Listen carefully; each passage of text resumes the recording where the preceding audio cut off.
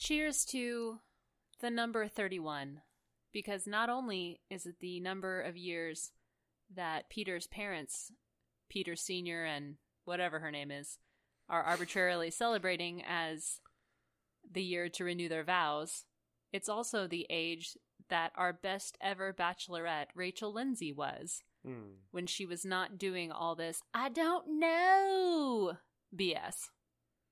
So, cheers to 31. To 31. And perspective. Cheers. Cheers. Cheers to That, a Bachelor franchise podcast. It's a podcast dedicated to exploring the big stories and questions that only a cultural touchstone like The Bachelor can inspire. I'm Stephanie Jackson. And I'm Josh Jackson. Grab a drink and a bingo card and join us on Cheers to That. All right, that was a 3-hour premiere.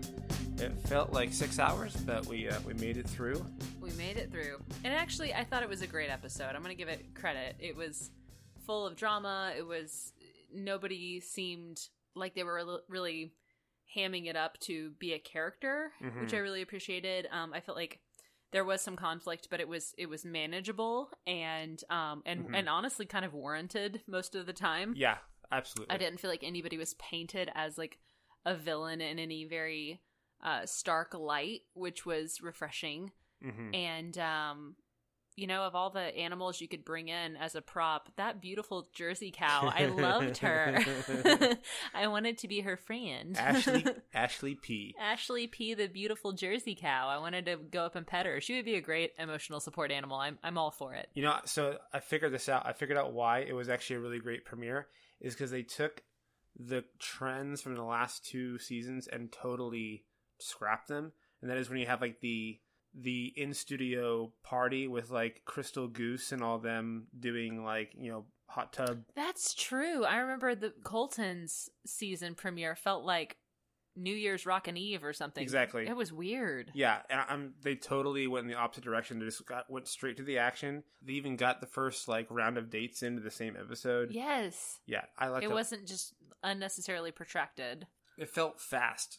And like those limo drives, that's like my least favorite part of every season because it's so flippin' corny. It's all like high school pep rally humor. Well, and he's not going to remember any of them anyway. So it kind of doesn't, like when, I'm jumping ahead here, but when Victoria F was freaking out about botching her dirty joke, it was like he doesn't even remember it. And then she was really upset that he didn't remember it. It's like he doesn't remember anything that happened in that first. I mean, it was he's probably standing there for 2 hours while they're all coming out, and it would be such a blur. I mean, he's probably just overwhelmed in that moment. He's standing there in those leather shoes being like, my ankles hurt. Yeah, he probably has to pee. He's probably hungry. Yeah. And so anyway, a lot to cover, a lot of controversy already. But before we dive into the big questions, let's get into the first ever rapid recap of the season. A rapid recap? All right, rapid recap. There's no need to waste any time with these more thorough recap podcasts out there. We'll give you 3 hours of action in just a few minutes. So, everything you need to know about the season so far. Number 1, the show literally begins with its own fence jump moment. With the ha-ha, the hawk in the background, and then Chris Harrison being like, "Are you sure you don't know about this part? What are you talking about?" So much happens in the episode, you even forget that. That's how it started. Oh yeah, it was like really dramatic and in the desert. Yeah, that's right. I totally forgot about that because it was like there was no context, so it was hard to like latch onto that because we had no idea what was happening. It's just like, oh, they're upset. The Hannah thing kind of overshadowed everything. It did. But yeah, there is a fence jump in the desert, so get ready for that. Number 2, Madison's dad looks just as old as she does. A lot of aerobic exercise, I guess. keeps you young. Number 3, Peter says this could be the most beautiful love story, ever, which I don't see as an unreasonable expectation at all. Number 4, we learn from the limo introductions that Peter is an awkward hugger. Yeah, he kind of does this hunch, like a hunch and over move. Maybe it's a signature thing. I don't know. For number 5, I put this in quotes. "Oh, you're a flight attendant too? Well, there's all my ideas." Well, hooking up with hot pilots may be why they got into it in the first place, so maybe they just need to cast a wider net.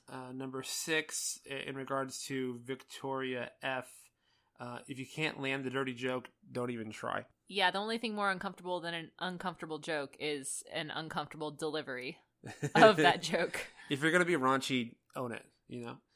Yeah, you can't back out halfway through the joke. It doesn't work. All right, number 7, Victoria F., that's boo. I loved this line. I don't want to be Victoria F., that's boo. We learn in a very dramatic ITM that Tammy's preferred coping strategy is binging on cheese. Respect. Oh, I love this. Fast forwarding a little bit. Number 9, wrapping this season's Annalise. Teacups at Disneyland are no joke. Yeah, there's they can cause quite the trauma. A little bit of a post-traumatic stress syndrome going on there. And I love just the flashback filter that they put on the teacups to make them look especially menacing. Oh, it was very good. It reminded me of Annalise and like the Chow Chow and the bumper cars. Yeah, pretty much everything. Her whole life is just one big traumatic flashback. Oh, whatever. Number 10, I think we're on. Production does not give a shit about rules. Going back to the obstacle course? The obstacle course, yeah. They just really did not want anyone else but Kelly to be the one that gets the prize. But you know who else didn't care about the rules? Peter. So right. And clearly Kelly, for that matter. Number 11, dude, a lot of huge egos on this cast. A lot of meaning they're also surprised that they don't automatically get the rose, or that Peter might kiss someone else. Yeah, my personal favorite was when Savannah said, if he could just get to know me, I know that he would love me. Essentially, it's like, really? That's all that's standing in his in this man's way of falling in love with you is getting to know you better. Like, wow, you have a lot of confidence and a lot of insecurity. It's just like this pendulum swing. Meanwhile, 26 other women are thinking and feeling the exact same thing. Learn the premise of the show before you come on. If only he knew you, he would have no choice but to fall in love with you. Why is he spending time with anyone else? I don't get this. Yeah, terrible taste and questionable judgment. And I lost track of what number we're on. But count them? No, I don't care. Wow, 31 years, such a significant marriage milestone. Yeah, maybe they're big fans of Baskin Robbins. I don't know. What item do you give at the 31st anniversary? Like wool? Baskin Robbins ice cream. Baskin Robbins. In a little pink spoon. Okay. Another one I had. Whoa, oh my goodness. A date ended with a country singer one of us actually heard of. I had heard of Tenille Arts before. I do live in Nashville, so that might have had something to do with it. But hey, I mean, she brought it. I was impressed. She had a solid performance. Even though I'm pretty sure it was all dubbed, but you know. They've gone from the H list to the G list as far as country singers go. Yeah, well, lest we forget, Caitlin and Nick danced and made out to the Cranberries. R.I.P. Cranberries. R.I.P. Dolores Riordan. We miss you. Great segue, because the last note I said was, finally, is Hannah the new Nick Viall? Maybe so. We'll have to find out next week. All right, so that is your rapid recap for the last 3 hours we just watched. Let's get into some topics of discussion for the episode.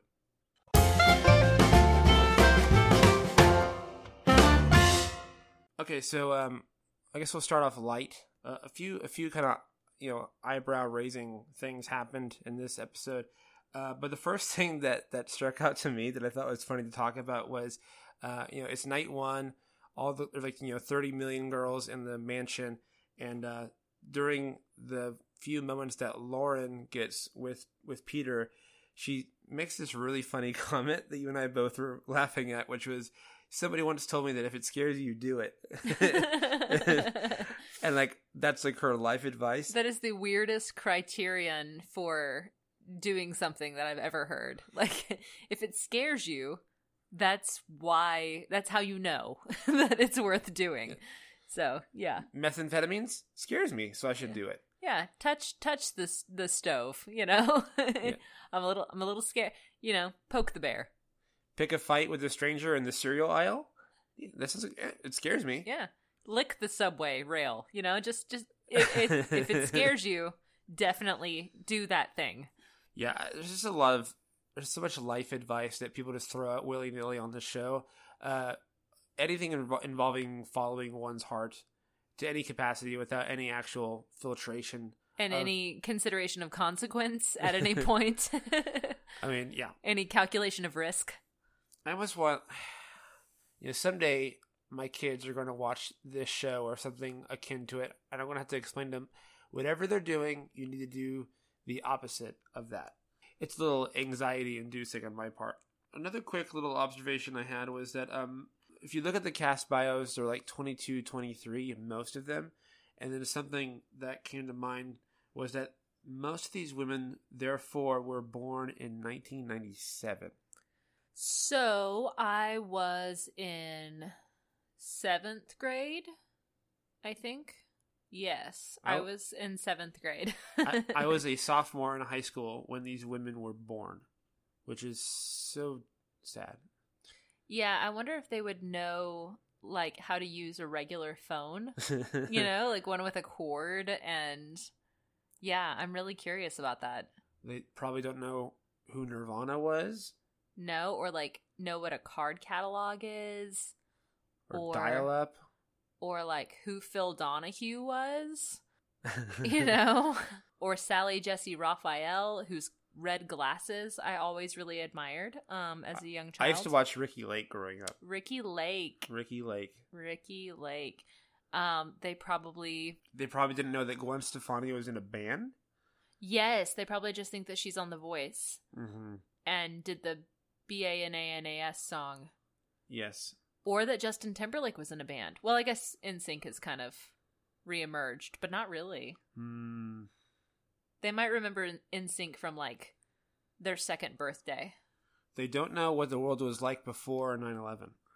That's true. Weird. They have no context. This is so sad. They have no long-term memory of that. Which helps to explain a lot of their behavior. I mean, they're just like, yes, like... they're just, fresh as daisies. Just the world is so full of hope, all ahead of them. Yeah, everything is ahead of them. That's what. See, it helps me whenever we watch this show. I think especially on Nick Viall's season, when you see some of these women like lose their mind. I mean, granted, production is messing with their heads a lot, and they are spending a lot of time waiting, and I get that, but they wig out. Over quote unquote losing and being turned down by the lead, and it's probably because they've never actually been rejected before. Yeah, like, they haven't had time. Yeah, either they're really really young, or they're like the hottest person in wherever they come from. If they're from like Smockyville, Louisiana, like dear Smockyville. Oh, back in the good old days, me and my swing set. In Smockyville Elementary. Pick sorghum in our clodhoppers. Smockyville. Smockyville. Graduated. Class of 20 in a town of 12,000 people. You are the hottest person in town. Yeah. So they're not used to being turned down. So they're just all of life is ahead of them, and they are approaching it with unwarranted and unmitigated blind confidence in themselves and their ability to offer something to this hokey ass pilot on ABC. He is a goober. I know. I do love him. I think he's really fun, but I don't know, when he was dancing at the little reception, I was like, oh buddy, let's just ease over to the one man of color in the room and just let him represent the dancing of a portion of the evening. He's dancing like a dad already.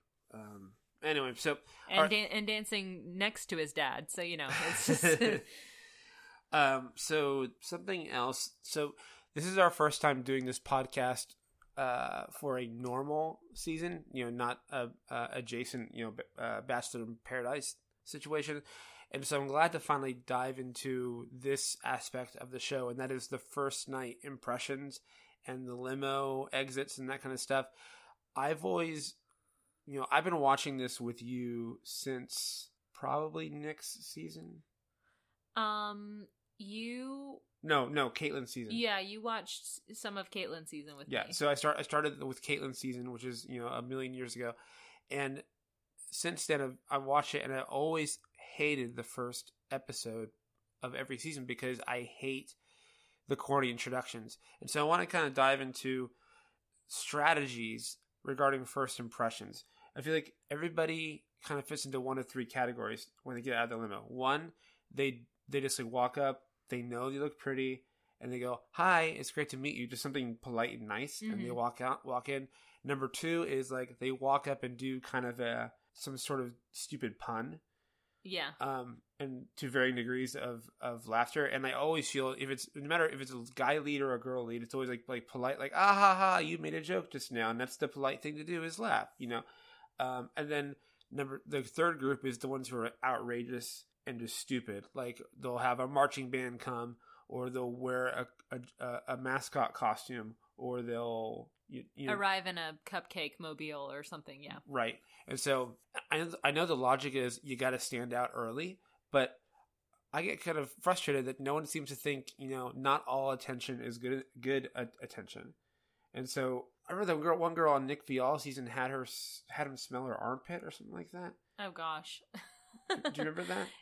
Vaguely, yeah. Like, I don't know. Am I nervous? Smell my armpits. Ha ha ha. And it's like, no, like no, stranger. I don't want to sniff you. I feel like Nick is the last one to do that with. Like Ben or Peter are just polite and smiley by default, and Nick's like, yeah, Nick by default about everything. Yeah, Nick is much more snide. I think he'd probably be like, no, thank you. So what's your take on these strategies? Because like if I'm imagining if I am the lead, and our first impression is of me feeling awkward and a little bit embarrassed for you, and trying to make you not look so bad by politely laughing at your dumb joke, then that's my first connection with you, and that's going to be a turnoff. Yeah, I think there are a few different options. I think where you're really going to maximize, or what you really have to maximize, is the amount of hotness you exude, and minimize the amount of awkwardness you exude. That's what's memorable. So you can achieve that in a few different ways. I think one that works really well for men is when they arrive, and at least with the men in the last couple of seasons, is when the women arrive in some kind of really cool vehicle. Mm-hmm. They seem to really enjoy that. Like a race car for Ari, or yes, yeah. I'm thinking specifically of Lexi's little sport car. Baby Becca arrived in like a vintage sports car for Ari, and he seemed to really enjoy that. And same with Peter. Peter loves things that go vroom vroom. He's very much like my son in that regard. Wheels on the bus go round and round. He's mesmerized by those wheels. And yeah, so when Lexi showed up in that cool car, he was just like, wow. And yeah, it was a very like, it's Thomas the Tank Engine, kids moment. It was look in his eye. It was cute. But I think, a cool vehicle, also a gift often goes a long way. Mm-hmm. If it's like, hey, here's something to remember me by, like just a little token of something. I'm thinking about Cassie in Colton season when she gave him, she's like, I have butterflies, and she like gave him a little butterfly. Right. Like, and it doesn't have to be anything big. I mean, I always think it's weird when they're like, here's a life-size statue of my grandfather, you know, or something. And it's like this, or like, here's a fruit basket. Or that one girl in Colton season like here's my puppy. Like, hold on to my puppy. Oh, that was awful. I felt so bad. But that poor dog. But having to be like handled by production all night, and he's like, where's my mom? Yeah. But anyway, I think like a little token can still make you memorable while still not diminishing your hotness, and maybe even accentuating it by giving you a little bit of a character, a little touch of flair.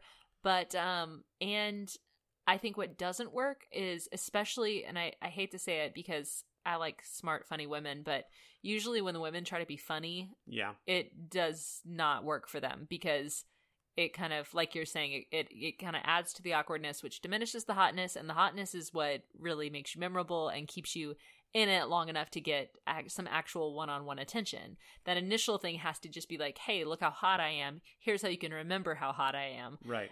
Versus something where they are put on this is part of it too, is that they're put on the spot, so they don't know how to respond, and so it's like, I don't know, I got a weird feeling from you, so that gut check thing, that like primitive hindbrain reaction is just like, I felt weird, so I got rid of you. So yeah, I mean, I do think that the women, the bachelorettes, are better at handling humor, and I do think they appreciate it. Yeah. I have a question about that, actually. So, Yeah. like, and this might sound a little heteronormative or something or whatever, but like I really do think, like, as a guy, and I think most guys would feel the same way, is like they want to be the pursuer. They want to pursue. And so you already have a situation where women are literally pursuing you. You are the prize at the end of the contest, so to speak. So you already have that working against you. But if a girl, like you said, like walks up and just says, "Hi, here I am. Don't you think I'm pretty? Here's a little token," and then walks away. It's like, oh, I need to go find out more about her, and it's on you. And like I think guys generally like to be in that role, but when a girl is like doing the punny joke thing, it just comes off like you are already, how do I say this? Like she. It feels like you already have her figured out. Yeah, or like it's hard for me to say this right, but like she is the one who's doing all the work. She's doing all the work, and she's working too hard. Yeah. And it's like, oh, okay. It's a little boring. You want to like find somebody who's a little bit more of a. I guess so. I'm probably not a little saying more it intriguing. right. To that point, I thought it was really funny when Natasha gets on the couch with Peter and he's like, "You just seemed so mysterious to me." And she's like, "Well, I'm an open book." And he's like, "Oh." And she's like, but it's slow. And I'm like, so you're like a slowly opening book, like with stiff pages or stiff binding? What's the story there? It was just a really funny. It's like the beginning of Disney Sword in the Stone, where it's this tome is like opening. Oh yeah, the credits are all on the pages, and they have to like slowly slide them across. And Natasha is like, she is like the opening credit. She's the opening credits of Disney's Sword in the Stone. So. Well, she lasted the first night, so she did, and so he must have been intrigued enough by the slowness of the turning pages. Okay, so I imagine myself, that's how I would feel if I'm the lead, but I'm a guy. Let's pretend you're the lead, you're female. How would you want the guys to come out of the limo and talk to you? Honestly. I think it would be such a blur. Like I said before, I think it would be such a blur, and it would be so overwhelming and so like nerve-wracking, and just kind of like you don't know what to expect, so you're just sort of like, I'm trying to get like a quick impression of everybody. But I think in that situation I would enjoy them being kind of not like crazy, but like a little funny and a little bit playful, because it just shows that they're comfortable in their own skin, and I think that's a really attractive quality. Like, I don't find this person attractive remotely, but back in JoJo's season, Robbie, who ended up in the top 2, did a really funny thing. His avocado toast Robbie. Yes. Falcon wing, comb over hair Robbie. Yeah, he's romantic hot tub date with glowing balls in the yeah, talking to Raven about his Instagram presence while looking like a Ken doll. I mean, yeah, I don't find Robbie attractive. However, he was really funny in his original limo exit for JoJo's season, because when JoJo was on Ben Higgins' season and they did the hometown meet the parents date, JoJo's mom was in the background of one of the shots just chugging a bottle of wine. And it was hilarious. And so Robbie came out of the limo and he had a bottle of wine, and he said, let's do this Mama Fletcher style. And they both like chugged a bottle of white wine. That is actually really funny. Really funny.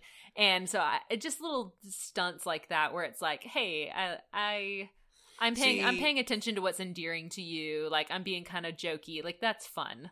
A clever pun like that, like, that's like no one else would have thought of. That is pretty funny. But a lot of these girls are just throwing these like these airline puns out, or these like everyone we knew it was going to be airlines and windmills all night, and I'm like, can someone think of something original? He's more than his vocation, for crying out loud. Yeah, and I mean Victoria F. That's Boo. Boo. She tried to be original, but she really couldn't stick the landing or land the joke like a plane. See what I did? Zing, zing. Okay. You should be on the show. I shouldn't know.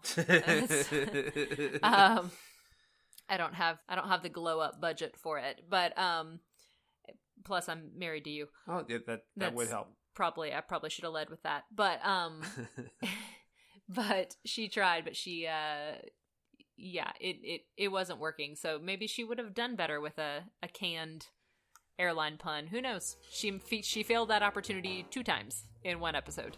Yeah, I love how you finally get 5 minutes to talk to him, and you spend that whole time trying to redo the joke that he forgot about.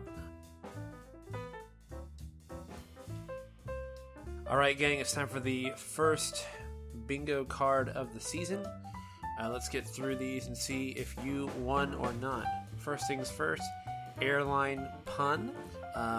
Right off the bat, Chris Harrison says the season takes off right now. So there we go. Flashback. The season starts off with a Hannah heartbreak flashback. The word connection. Peter during an interview in the car with Chris Harrison.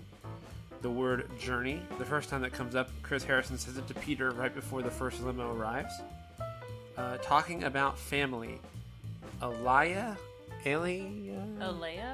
We just think of her getting mugged in Clueless and saying, "This isn't Alaya," about her dress. I think it's Aloha. I don't know. Okay, so Alea to Peter when she gives him her grandma's letter, and a contestant using props.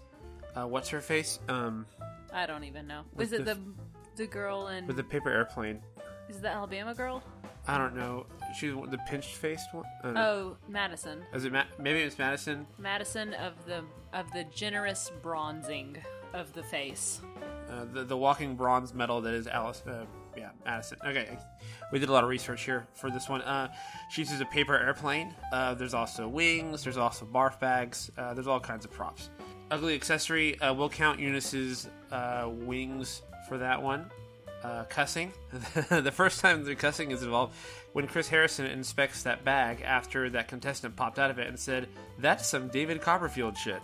Way to throw it back to the 80s and early 90s, Chris Harrison. Haven't heard about David Copperfield in a while. The first windmill reference of the episode, Deandra wears one during the introduction. And brings the class by asking, "Ready to go for round 5? Somebody looking visibly drunk, also a body part being blurred. At the same time, when 2 of the girls inside were like, "He's a dime 50." I think it was Jade or somebody. I don't know. Which I guess it's a really high compliment to tell someone they look like they are valued at 60 cents, I guess. Congratulations. Yeah. Contestants gossiping about another contestant. One of the 3 girls were gossiping about Hannah Ann's talk with Peter right before they started making out, which leads us to the next square, making out. That very same talk. The first making out of the night was when Hannah Ann and Peter do so on the first night. Contestants wearing a costume. Again, Eunice with the angel wings.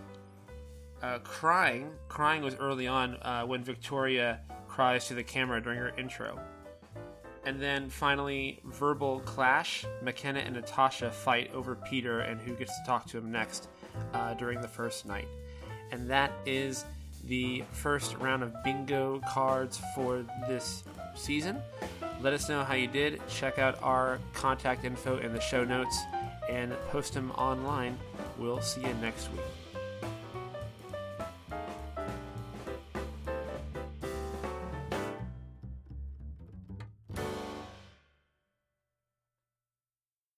But so moving on, fast forwarding to way, way later on.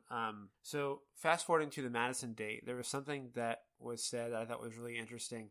So they have this very not contrived vow renewal date. Yeah, I'm sure that had been on the books for, years. Well, the 31st anniversary is a very big deal. Yes, it's the It's the ice cream anniversary. So.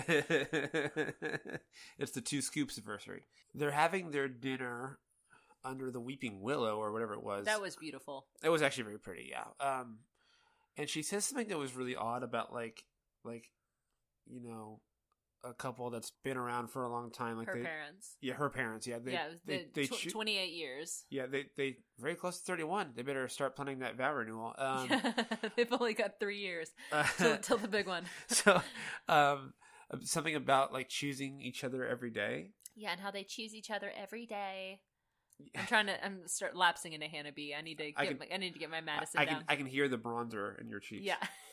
It looked like the girl was wearing mud. I mean, Madison, you're cute. You don't need all that makeup. Like, I'm sure your skin is just fine underneath. So that pancake of powder. Poor thing. So, I really don't like that term. It just seems so like every day is like this conscious decision to not get a divorce, or like that struck me as weird too, because it was like people say it all the time. They say it when they renew vows, or I'm going to choose you every day. It's like, well, isn't that why you get married, so you don't have to make all these decisions? Like it's a default at some point. Like, we got married, you're mine. We're in this. Like, I don't have to do all this work. Like I don't have to swipe anymore. Like, I think like. I don't have to have decision fatigue over picking somebody. I think so. There'll be moments in any given week or month where it's like, this isn't very fun, or I want to be impatient and selfish right now, and I have to choose not to do that. I want to to have some sacrifice or some So I mean, you could argue put others' needs ahead of your own. Yes, you could argue that's what she meant, but I think the spirit behind it is noble, but it just sounds kind of funny. It's like, what kind of marriage is that where it's like, okay, here we go, but bear down. Like, every morning we're gonna weather the storm today. Every morning I wake up and psych myself up. It's like, oh, one more day. I gotta go to Costco. I gotta go to the post office, and I gotta stay married. Love is a choice, and I'm gonna make it. I'm gonna make that hard choice. Love is a chore. I mean, choice. Yeah. So, I don't want to get hung up on it. It's just it's one of those throwaway phrases that they say on the show a lot, and I just feel like that phrase, along with a few others, they kind of leave these lasting impressions that make people who are not married think this is what being married is like this deliberate choice every day. I don't know. I think there's a great comfort and freedom in just knowing this person is mine and I don't have to work for it. Yeah. And there are times where we have to work together for better days, but I don't have to work for this person to know that we're in this. Yeah. It's just a bedrock assumption that you get to make, and it's really, really good. It's just choosing. The phrase "choosing someone every day" is something that single people say. Like, married people don't say these things. Yeah, you have to choose to work out every day. You don't have to choose your spouse every day. I have to choose not to eat that slice of cheesecake and that 16-ounce caramel frappuccino or something. But I don't have to choose. Will I be married today? I don't know. Yeah, I think we've belabored the point. We're on the same page. Yeah, the slowly turning page. The slowly turning Disney tome that is Natasha. Slowly opening book. The sword in the stone. Man, we got Disney Plus, and can't you tell? That was one of the first things we watched. That movie is so good. Archimedes, man. Archimedes. You guys should just Sassy Owl. Turn off this podcast and just go watch The Sword in the Stone. Come back and we'll talk about it. What? Okay, so last big discussion, and of course, it's the 20,000 pound elephant in the room. It's a big elephant. How much do elephants weigh? Less than 20,000 pounds. Probably. 2,000 pounds is a ton. I'm really bad at estimating. So it's not 20. I mean, it's weights and measures. I mean, we're better than the girls were during their how many feet are in a mile test. Well, I was bad at that too, so I gave them some slack. I don't know how many are in a mile. So it'll be a 30,000 pound elephant. So it'll be as many pounds as there were feet in a mile, according to what's her face. Anyway, so the obvious question of the night, which is of course the Hannah reprisal, Hannah based. I just it's so hard for me to not be cynical about this show. Like it felt contrived, but the last 15 minutes of the episode where they're like fighting, or they're hashing it out in that dressing room did not feel contrived. Like I love when the show like just gets totally off track and real and awkward for a while. Yeah, and they seem to be really good friends actually, and so it was kind of refreshing to see after all of this punny, hyped up, introductory, jokey kind of conversation and like all this, this contrived stuff. It was really it was kind of intriguing to watch these two people who actually know each other pretty well have this very honest conversation. It was striking to me. I enjoyed it. I love my least favorite parts of the show in general are the contrived one-on-one dates at the table where it's like, okay, it's week 3, so now I am contractually obligated to tell you a awkward story about my childhood, like, and then you say, wow, you overcame your fears, so I overcome my need to not give you this rose. Oh, as an aside, when Madison was talking about her 28 years married parents, and Peter's response was, it really shows a lot of character that you talk about them that way. I'm like, did Madison keep her parents together? Did I miss part of that story? What character does it show that they stayed married? Like, you forget. Congratulations, Madison. You forget that they based the whole Chidi backstory on her life. Like, she actually talked to her parents into getting. Yes. There you go. Chidi from Good Place. Look it up, people. Best show on TV. Yeah. Better than this one. It is better than this one. But we still do love this one. Yeah. And so, like, what character that you didn't come from a divorced family and you would have therefore bad character? What kind of accomplishment is that anyway? Yeah. And it's just, anyway, so what the point I'm trying to make, and that's a great example, is how contrived those situations are, and then they just kind of go into these situations that are really super real. Like, for example, when Coltian and Cassie had that huge meltdown and he basically like ran away and like I'm done with the show, like that was like real, and I love that kind of. Was it raw and real? It was raw and real. So I just think like that's really entertaining to watch. So seeing, okay, I'm trying to make a point. I'm trying to get to a question here, and it's taking so long to set it up. But like I liked the Hannah and Peter, the kind of the candid discussion. What I don't like is like kind of dumb they both are. Like, well, what I was thinking is, boy, Hannah Brown just will not allow me to forget what it's like to be 24. Yeah, no kidding. I mean, she just keeps showing up and crying and saying, I don't know. And that's why I included our role model, Bachelorette, Rachel Lindsay, in my toast today, because the queen. She wasn't perfect, but man, she knew what she wanted, and she wasn't just, capriciously sort of floundering around. Like, I mean, the entirety of Hannah's season, she really went through a renaissance, but even at the end of it, she still didn't really know what she wanted. She was in a way better place, but she still really didn't know what she wanted, and that's part of being her age and being in that situation. But there's a huge difference between, what we talked about in our pre-flight check episode of the over-under of 25. Like, right. You get past your mid-20s and things really start to solidify for you in terms of what you want, what you're willing to tolerate, how ready you are to speak your mind, how ready you are too, I think, to let go of things that don't work.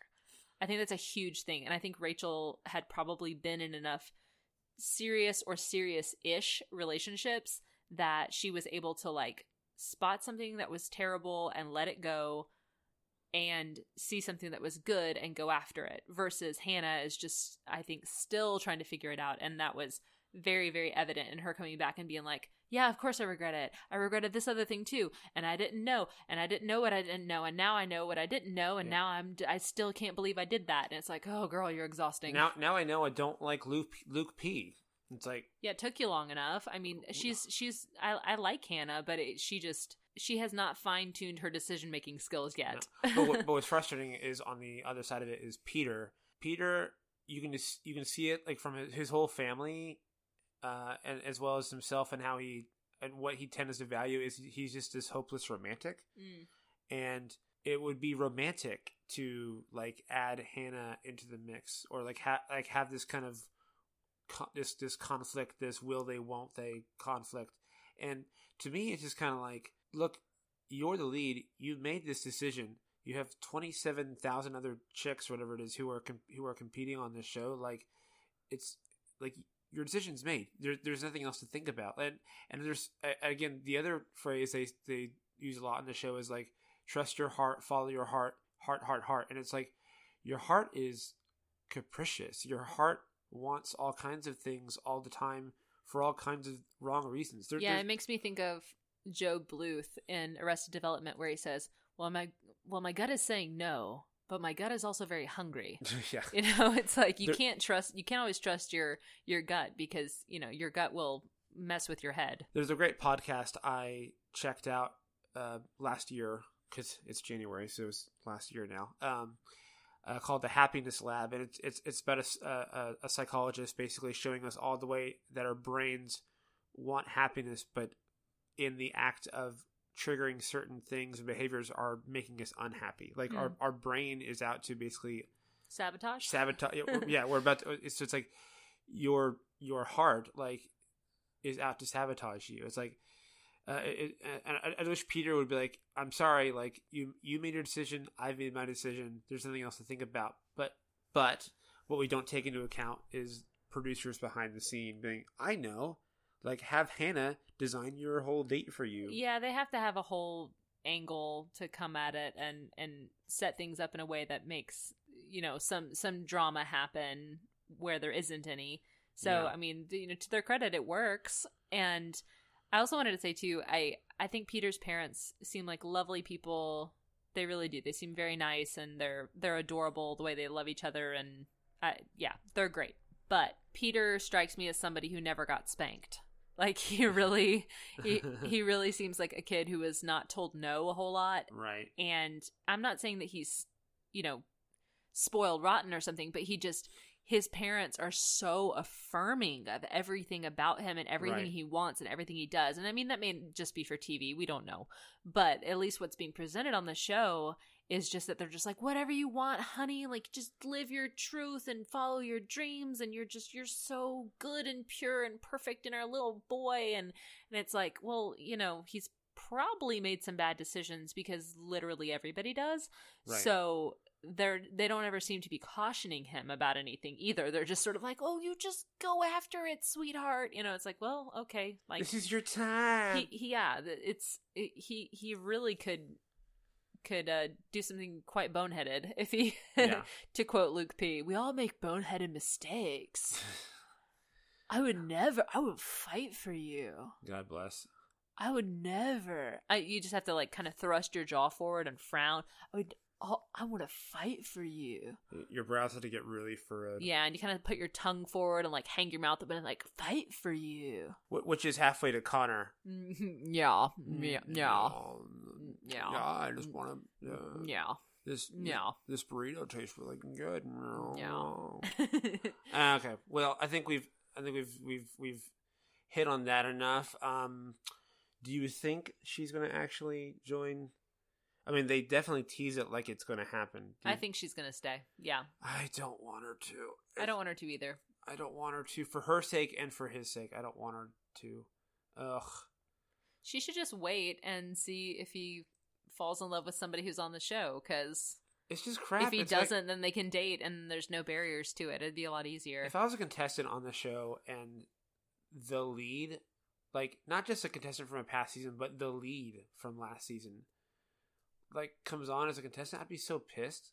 Well, and when he's like, I was watching that last episode and you asked Tyler if he wanted to go out, and I had been thinking if she wanted to go give it another chance with me, I totally would. And the heartbreak, I mean, that must have been really rough. Right. Because, you know, his the next thing he said was, I don't want to be anybody's third choice. That's pretty embarrassing. Yeah. Which is, you should have left it at that. Well, I've made my decision. Like, I'm not going to be number 3. Here we are to worship. And let's move on. You know, I'd love to see him like be like, all right, here, you know, here's my instant spine. Whoop, spine is up. I'm the Bachelor. I'm doing that. I'm I've gonna made my decision. I'm gonna take these 27 women and do a whole season of a show about me finding love. I mean, it's a powerful position. Yeah. So he could have taken that and run with it. But I don't think they would build all this up if she weren't going to stay. Maybe they would. That'd be kind of a false start. But we'll just see. It's just that there's so many contestants on that I want to see develop. Like, I want to see Victoria the nurse. I want to see how that goes. I want to see how Lexi goes. She seems so interesting. Deandra, a few other ones. I want to see if Hannah Ann stays the villain or not. But I feel like that's all going to get short circuited if Hannah Beast is running the show. So I don't know, guys. What do you think? Leave us a comment. All of our contact info is on the show notes, so you know where to find us. Please also follow us on Instagram at Cheers to That Pod. And be sure to let us know how you did on bingo. The card is downloadable again. Links are in the show notes. And let us know how you did. Until next time, cheers. Cheers.